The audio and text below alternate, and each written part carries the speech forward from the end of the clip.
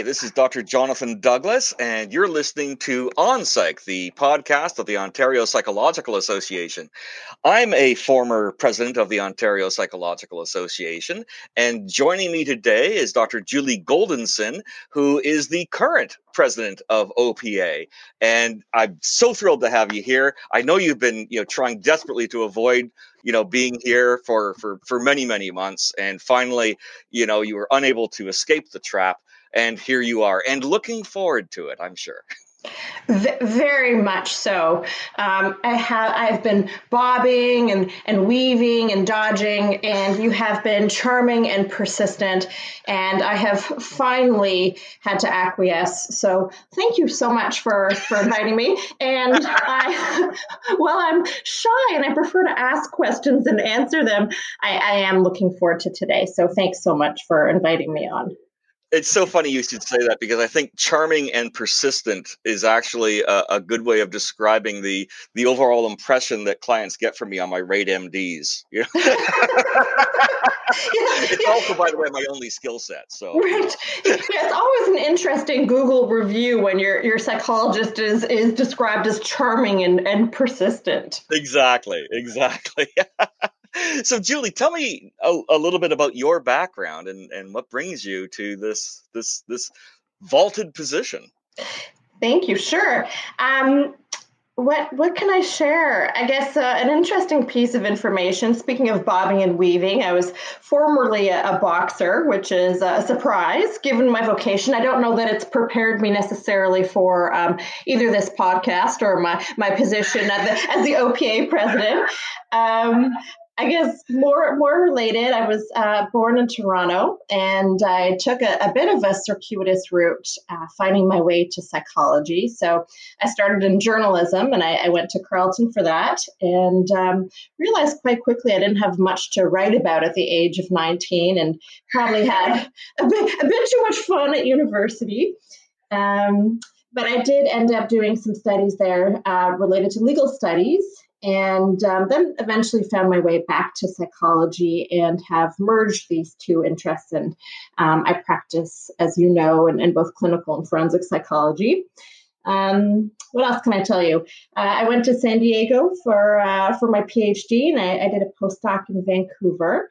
So I've been around, and eventually found my way back to Toronto, which is home and where my small family is from. And I've worked in a variety of places and a variety of systems. So inpatient psychiatric hospitals and university counseling centers and the Toronto District School Board. Yeah, I'm currently in private practice, and I'm a professor at OISE at the University of Toronto. So I've worked in a few systems, and of course, I've recently been installed, which sounds a bit like hanging up a piece of artwork, but recently installed as the OPA president last November. So you've been in the position now for about 4 months, right? Mm-hmm. And you're planning to do like a 1-year term, or you got your eyes on the 2? I think at this point, it's a 1-year term. That's my understanding. Things may have changed, but last I heard, it was sort of like an optional thing. You could do 1 year or 2 years, right? Yeah, we've talked about this. And there's some advantages certainly for going for 2 years. I think that the first year you sort of have your training wheels on. You're learning to flex a lot of new muscles. None of us have an MBA or trained in organizational leadership, but we'll see how things evolve. I hear you, because honestly, I mean, that was exactly my experience. I mean, you're just in there for that 1 year. You're just getting used to it. Yeah. When you're done. Yes. Right? Yeah. Yeah. It's a strange experience that way. Yeah, for sure. So how did you end up? I mean, I know it, the way I would describe it, right, is, they look for volunteers, and then you're the last person to step backwards, right? I respond to emails. No. Yes. It's very interesting. I joined the OPA largely because it can be isolating in private practice. And I sort of wanted to transcend, kind of the narrow scope of the work. I mean, it's meaningful to see people one-on-one, but to maybe contribute more broadly. And also a big reason for joining was just to sort of have some collegiality. So I actually didn't see myself necessarily, inheriting this role. Mm-hmm. So it's a surprise to me, but as I said, it's involving flexing some new muscles, and it's a huge learning curve. I've described it as a growth grenade to some. That here it is, and you're off to the races. But nothing I do here is done alone. The board is wonderful. We've got a great exec, so I might be part of the face of some of the decisions, for better or worse, but no decision is made independently, which is good. Absolutely true, and I think so much depends on your CEO, and you've got Richard Morrison, who I knew during my OPA presidency while he was with WSIB as a vice president of clinical care there, I think was his title. Yeah. And I missed out on having him as my CEO. I know you did. Yeah. I mean, I think that, he's been just simply excellent in the role, though. And, he's just such a pleasure to work with. And I'm sure you're experiencing the same thing. At least I hope you are. And this is the time to trash him publicly if you aren't. Yes, exactly. That was the plan. I'm actually, I'm an introvert, which is part of the bobbing and weaving and not coming on the podcast. I never noticed. I never noticed. Yeah. And I hate talking on the phone. But I actually Richard and I meet every Thursday for just sort of an opportunity to touch base. And he's delightful. He's very strategic. And, I said that I'm learning a lot. A lot of what I'm learning is sort of process related things about how he approaches process. So I really appreciate how thoughtful he is, and he's delightful to work with. So, it's going really well in that regard. So what are some of the issues that OPA is grappling with these days? What are you having to navigate? We're going to that, are we? I can speak for some of the things that sort of come top of mind for me. I guess part of what we're all having to grapple with is that we're run on volunteers. And right now, I think the term, we're experiencing unprecedented times. It's said over and over. This term is losing its novelty, but we seem to have some unrelenting challenges, both locally and globally. And so, the challenge is we want to tend to the internal workings of the association. And then there are innumerable advocacy issues, all of which, merit a high degree of attention, whether, we're dealing with sort of first responders, or trying to create some meaningful allyship with Indigenous communities. So a challenge is sort of feeling pulled in multiple directions and being run on volunteers who are also experiencing the same exhaustion. I mean, mental health providers are experiencing the same exhaustion as the rest of the world. So being mindful and trying to tend to the well-being of the membership while also sort of tending to some of the multiple issues that are going on, with the public. So I think we're all feeling a bit pulled by what's going on and personally affected. It's hard not to onboard what we see in the news ourselves as human beings, because apparently psychologists are human beings too. Are we really? Apparently. That explains a lot. Yeah, totally. Yeah. Do you find so much of the work of OPA,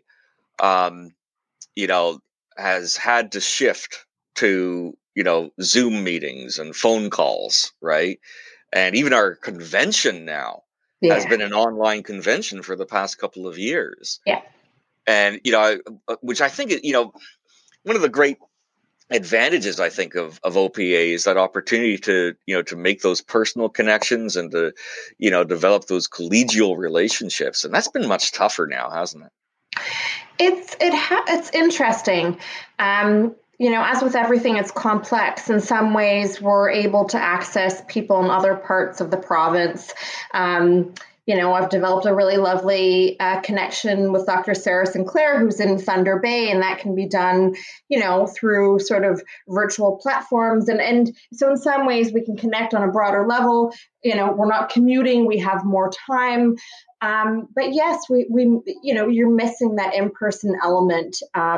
And even for introverts who might have weathered some of the pandemic better than those strange extroverted people who want to talk and see each other all the time, we're missing a certain je ne sais quoi.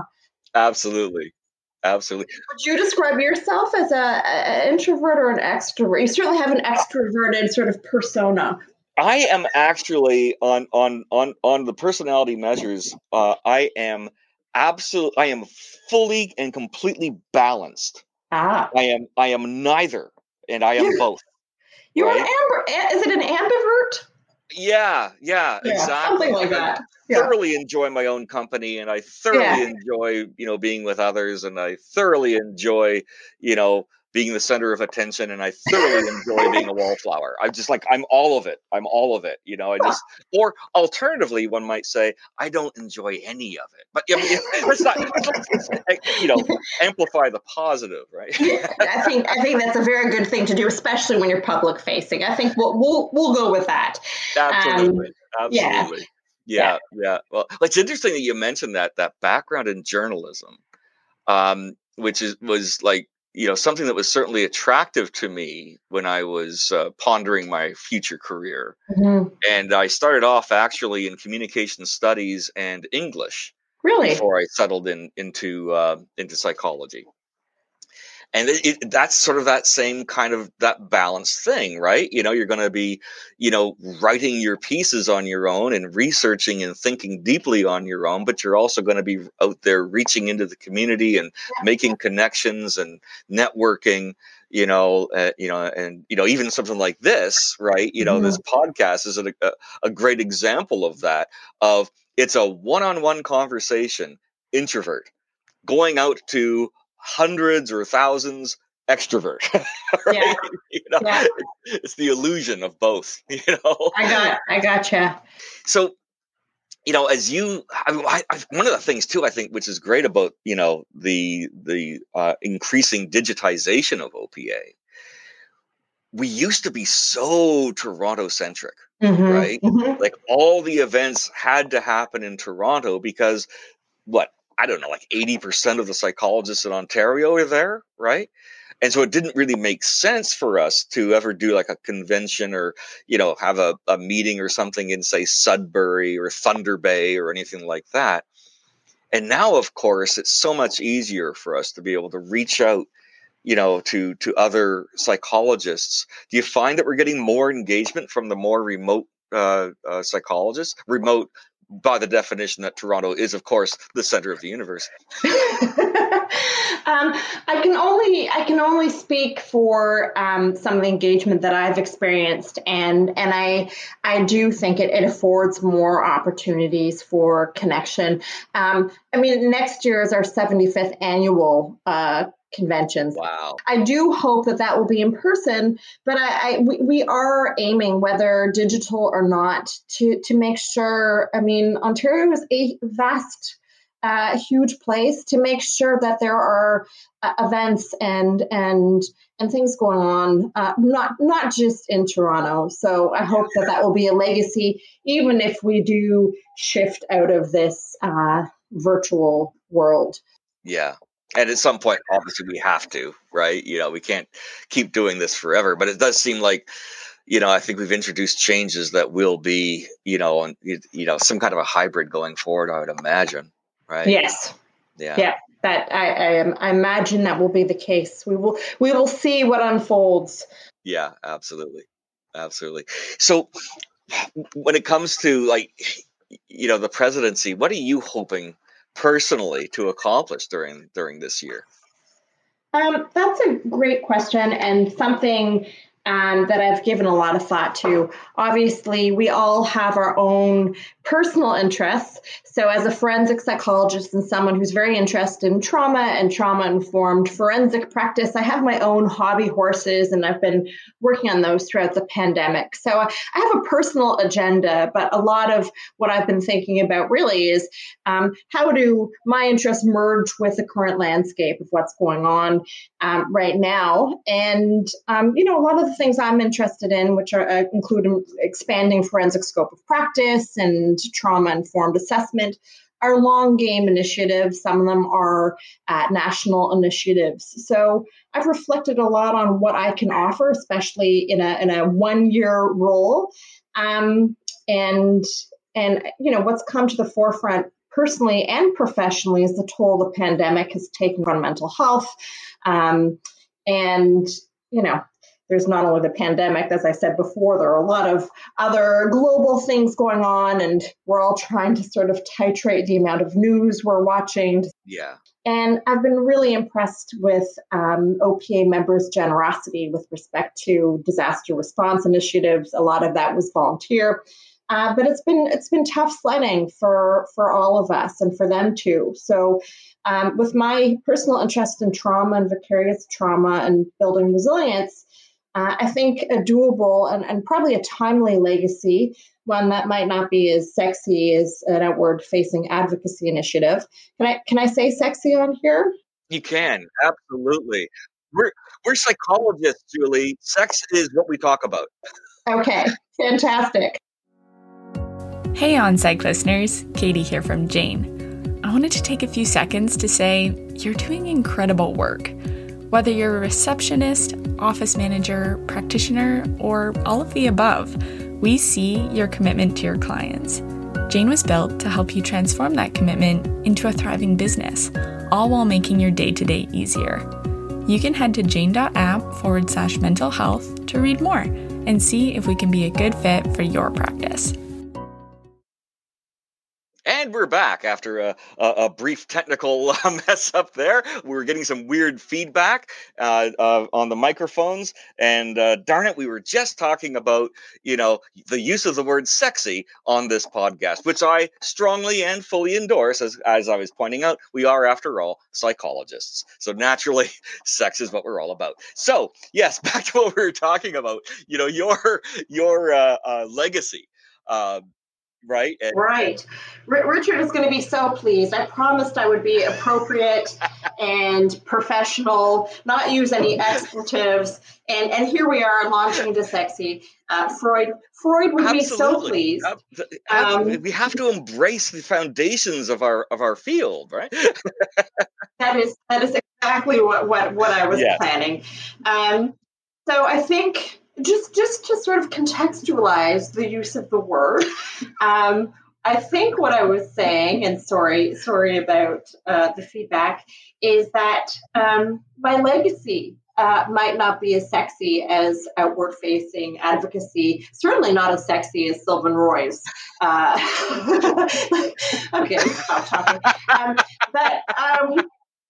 There you go, Sylvan. But what I was saying is that I'm recognizing that we are all very taxed, and this includes psychologists who are really aiming to support the mental health of a number of other individuals. So my legacy really is to build strength from inside the association so that we can feel supported when we're supporting others, as we're not impervious to burnout ourselves. And I'm really excited about some of the work we've been doing. We have a membership engagement committee that's up and running and co-chaired by Dr. Laura Nichols and Dr. Mariana Weiner.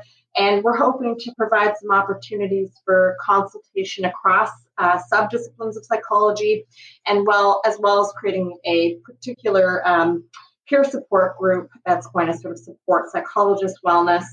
And I think this is a key, especially as we've been siloed, as we just talked about, and working sort of at home alone. And I think this is a way that we can build resilience and hopefully some meaningful connection. And I think you recently had Dr. Kamkar on your podcast discussing some of these very Yes. issues Yes. of resilience. Yeah, Yeah. exactly. So yeah. So yeah, we talked about how Zoom is hard, but I still think there's been some really meaningful engagement. We've also created a social justice committee that's led by Dr. Dina Butu and has some great members on it.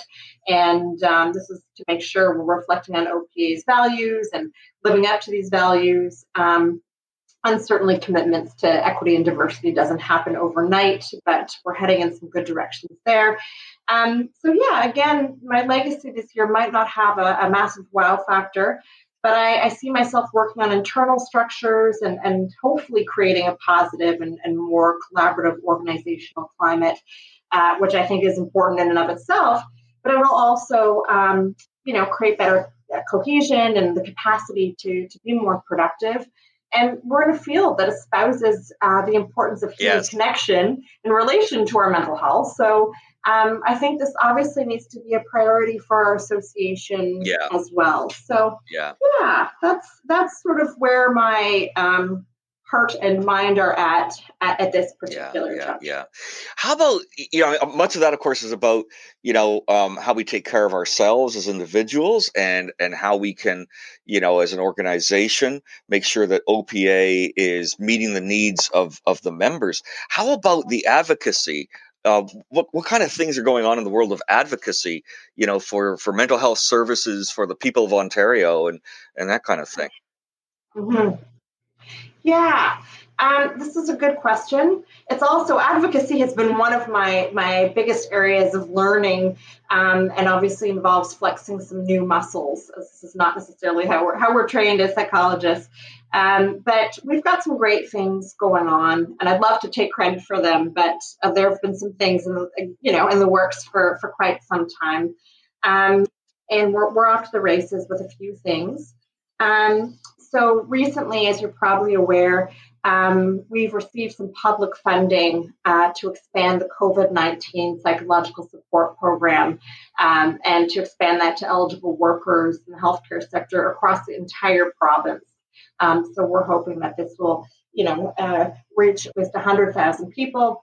And the other piece that's really great about this is this new partnership with the Ministry of Health and the Ministry of Long-Term Care is a real first step in facilitating psychologist integration into primary care registries and referral platforms. So this is actually quite huge and could have, a positive impact, extending far beyond the pandemic. Excellent. Yeah.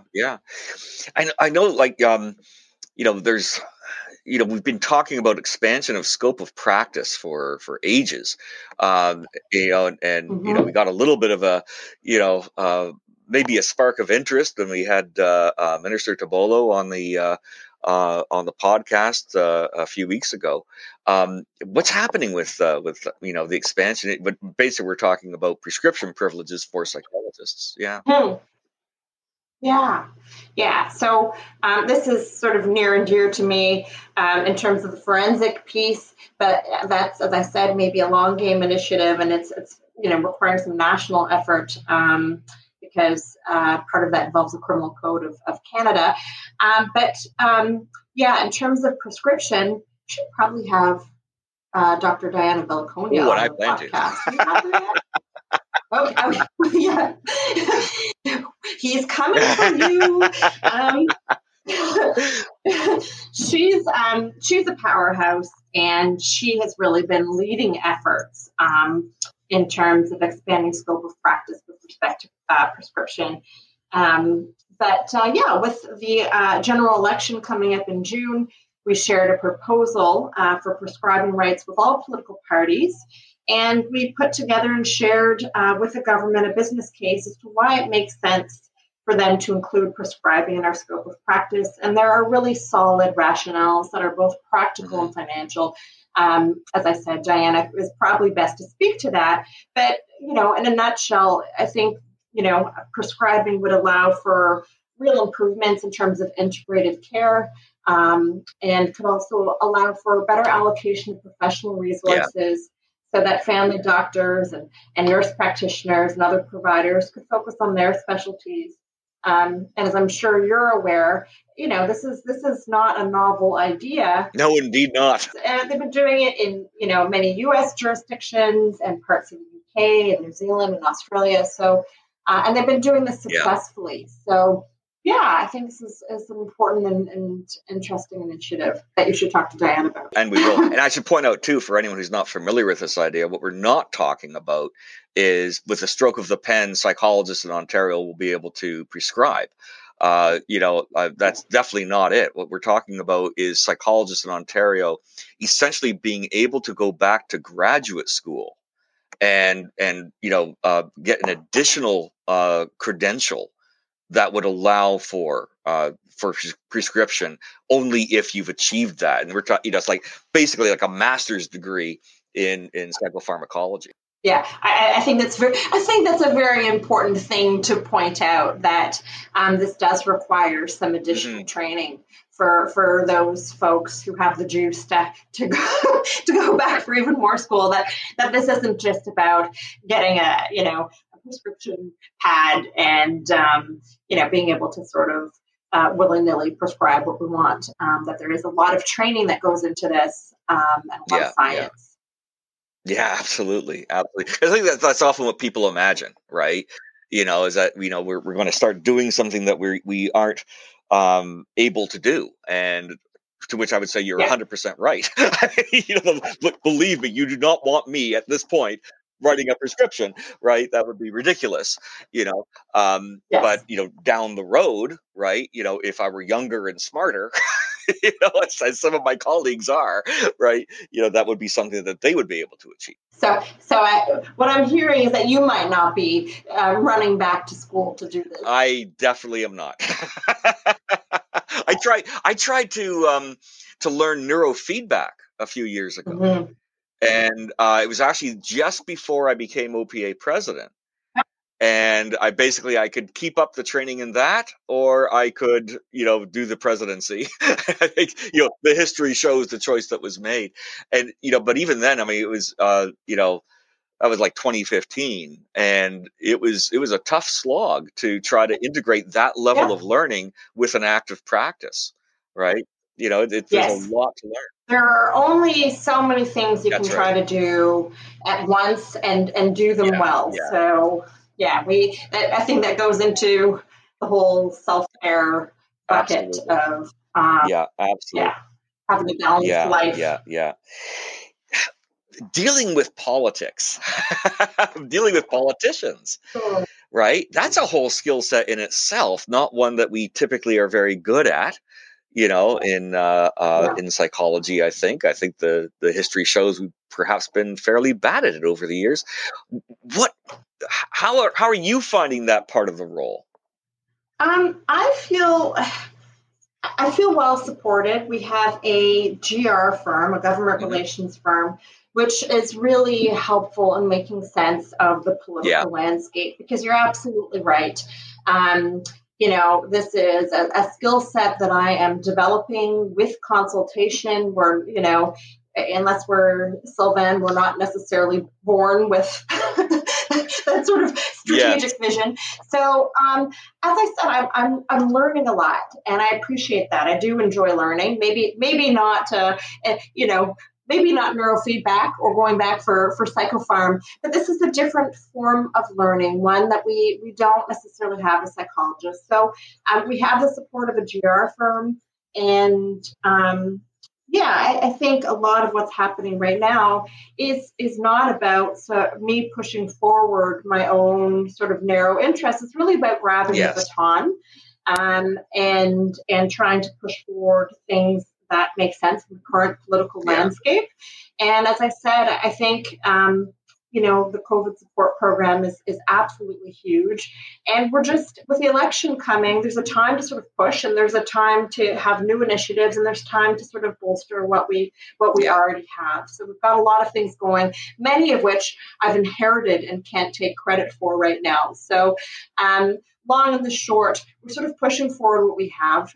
So I'm not finding myself sort of in too much of a political pressure cooker right now. I'm learning, I'm watching, I'm absorbing, I'm supporting, but I don't feel in the fray. Yeah, absolutely, absolutely. I think that's, the funny thing about the role of president, right, is that, we tend to be like a spokesperson. We tend to be like the person who's most visible. And we certainly, we bring our professional awareness and experience to that role. Mhm. But, the job of developing and, nurturing those relationships is one that extends far beyond the single year of a president's tenure.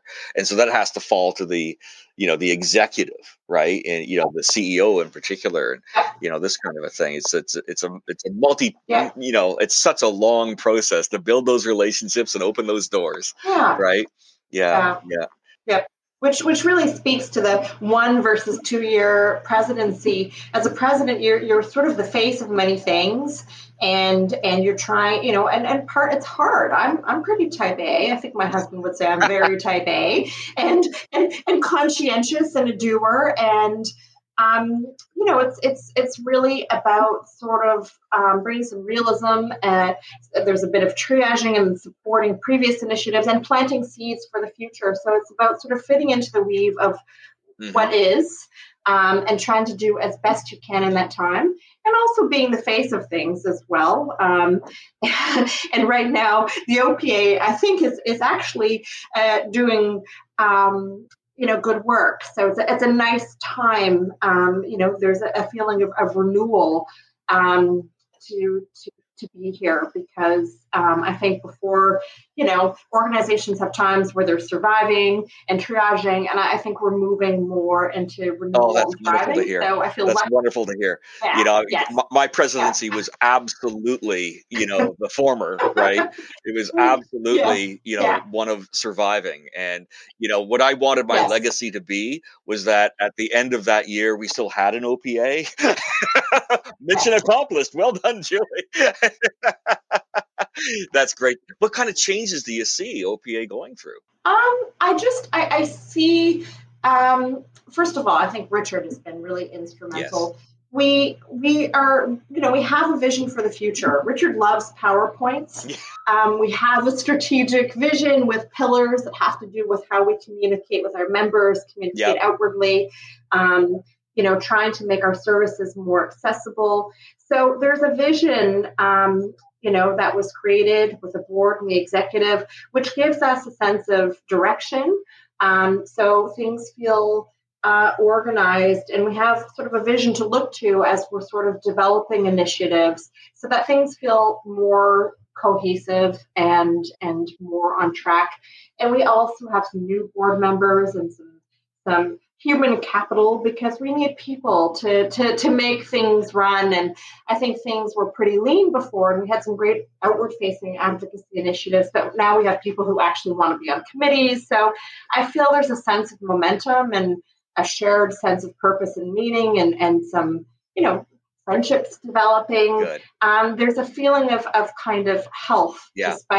despite what's going on outside. There's a feeling of some health and connection. That's palpable. Exactly.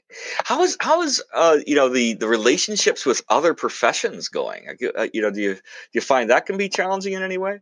I think that it's always a balance, and I think it was really lovely that we had some nurse practitioners come to the conference this year, and it's a balance between sort of, I think, pushing our profession forward and showcasing what we can do, but also creating some interdisciplinary collaboration. And I think the hope, or at least my hope, is sometimes we can feel very protective over, our domain, because we sort of sit and we're positioned between, psychiatry, psychotherapy, social work. Yeah. And so sometimes there's this urge to be sort of protective about what we can offer, and fears about, how to perpetuate our own profession. But given the complexity of humans, and we really need a circle of care. Absolutely. And the reality is, this is a statistic I love to quote. I once, counted on the CPO website. I sort of screened by, clinical psychologists, or how many clinical psychologists are there in Ontario? and I think there was about 3,000. Mm-hmm. And I looked at, the statistics on how many, Ontarians are suffering from a mental disorder. And dividing the two, it turned out that there was one psychologist per 900 Ontarians who need one, right? That's not one psychologist per 900 citizens. That's one clinical psychologist per 900 Ontarians in need of mental health care. And, that means that we have no choice. We are going to be collaborating, with other mental health professionals. We would never be able to meet all the need in this tiny profession that we have, right? And that process, I think what bothers me, most about our field, the way it's currently structured, is that the focus tends to be not on what is the level of need, but rather on who is the third party payer. Right? Who's actually going to be able to afford these services, right? Right. And that often drives, treatment decisions in a way which I think is unfortunate. Yeah, I hear you. I mean, it speaks to it. We need to graduate more psychologists. I do think psychologists have something unique to offer, but we also need to figure out ways to sort of collaborate, still showcasing. I mean, we do things that are unique in terms of psych assessment, in terms of our level of education and training. So I think there are unique do I sound defensive?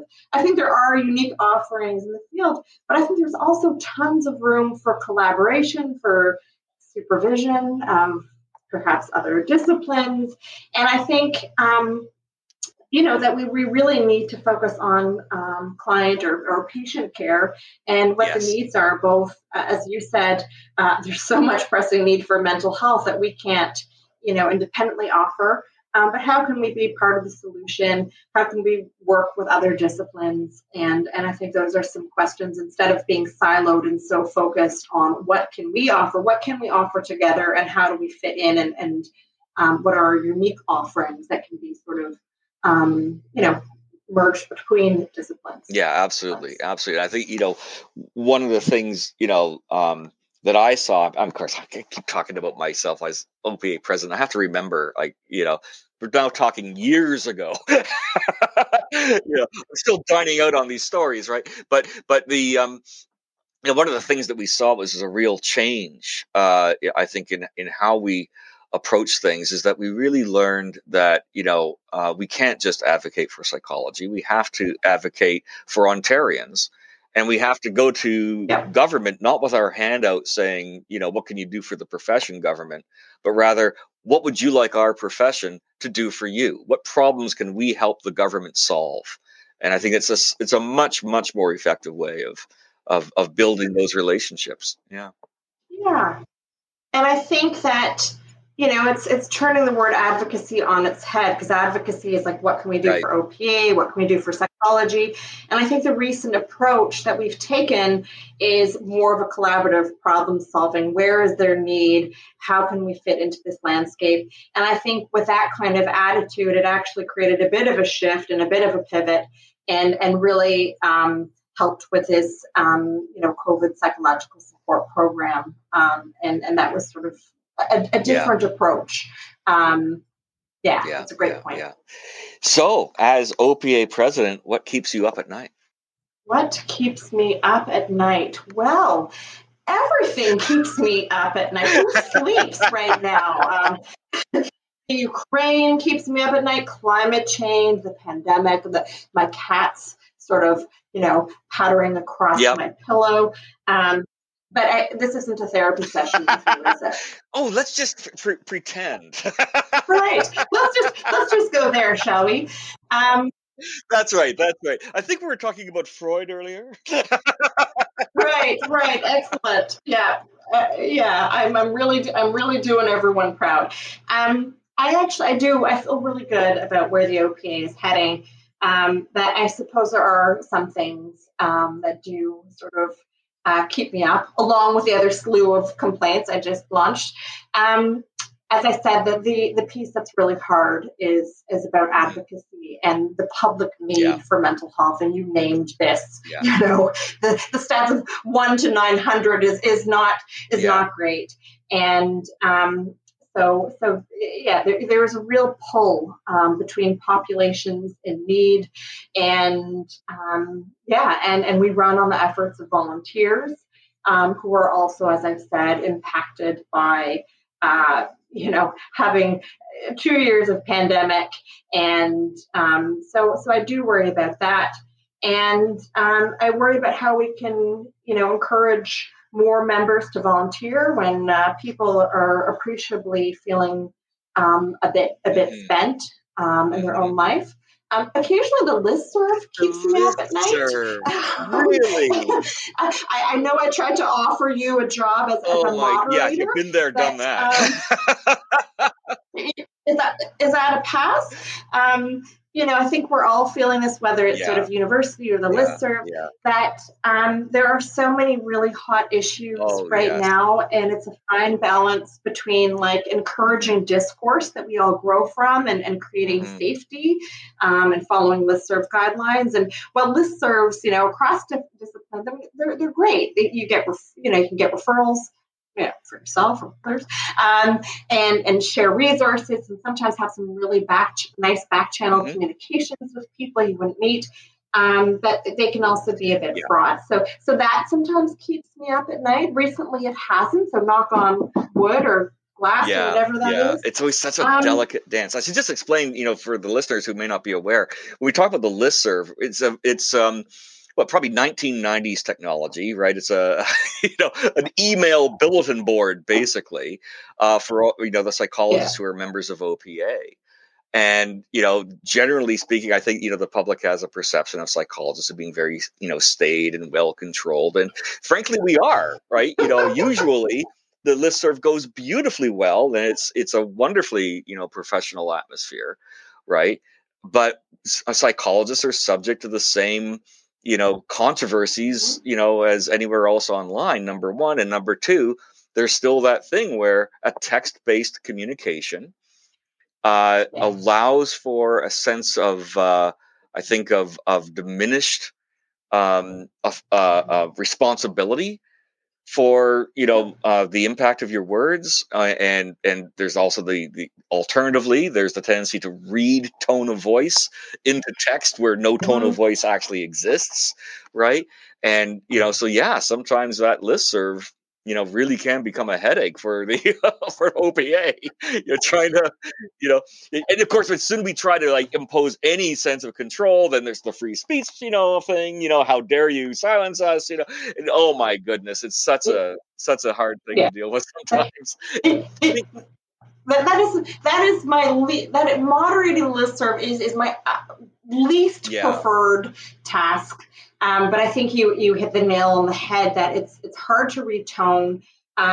Even though we share a discipline, there are individuals with differing opinions, and these opinions can be about topics that are just, politically things are so hot right now. So yes, that keeps me up at night. But as I said before, something that is positive is the collegiality with the board and the executive. I don't feel alone in this role. It's not an authoritarian role where I'm calling the shots. It's a collaboration, and I've been able to build some connections with some like-minded people, including you. I called you before I took the reins, saying, "Give me pointers." So, and that way, it's helped me sort of transcend and create some connections. And I'm seeing firsthand some of the benefits of that, even though we're not meeting in person. There's a really nice feeling of collaboration and meaning and purpose. So I'm grateful for that, despite the few nights there have been where I'm thinking, wow, how do I weigh in on this issue? generally. I'm sleeping okay for the most part. When it comes to OPA related things. It kind of reminds me of, Saturday Night Live has the 5 Timers Club, right? Every time someone has been on 5 times, they do this little ceremony of, giving them a jacket. And I think that being an OPA president is kind of like joining that, that kind of a, rare club of people with, similar horror stories and similar successes and similar, enthusiasms for the profession, and it's been a great pleasure having you join us, Julie. I really appreciate you taking the time and taking the risk. Thank you. I was nervously anticipating this, but yes, consistent with your general charm and humor, this has been really enjoyable. So I do thank you for having me on, and it's been a pleasure. Thanks so much. Well. Thanks again. Hey there, this is Katie from Jane. Thanks for letting our team be a part of your listening experience over these past few months. We're proud to be sponsors of the Ontario Psychological Association and the OnPsych podcast. If you're new to Jane, let me tell you a bit about us. Jane is complete practice management software that can help you navigate your day-to-day with ease and flexibility. This means simple scheduling, streamlined billing, intuitive charting, and so much more. We'd love to meet you and hear your story. Our team is only a phone call or email away, and you can find us over at jane.am/mental health. We look forward to hearing from you. You have been listening to OnPsych, presented by the Ontario Psychological Association. Be sure to subscribe wherever you find your podcasts.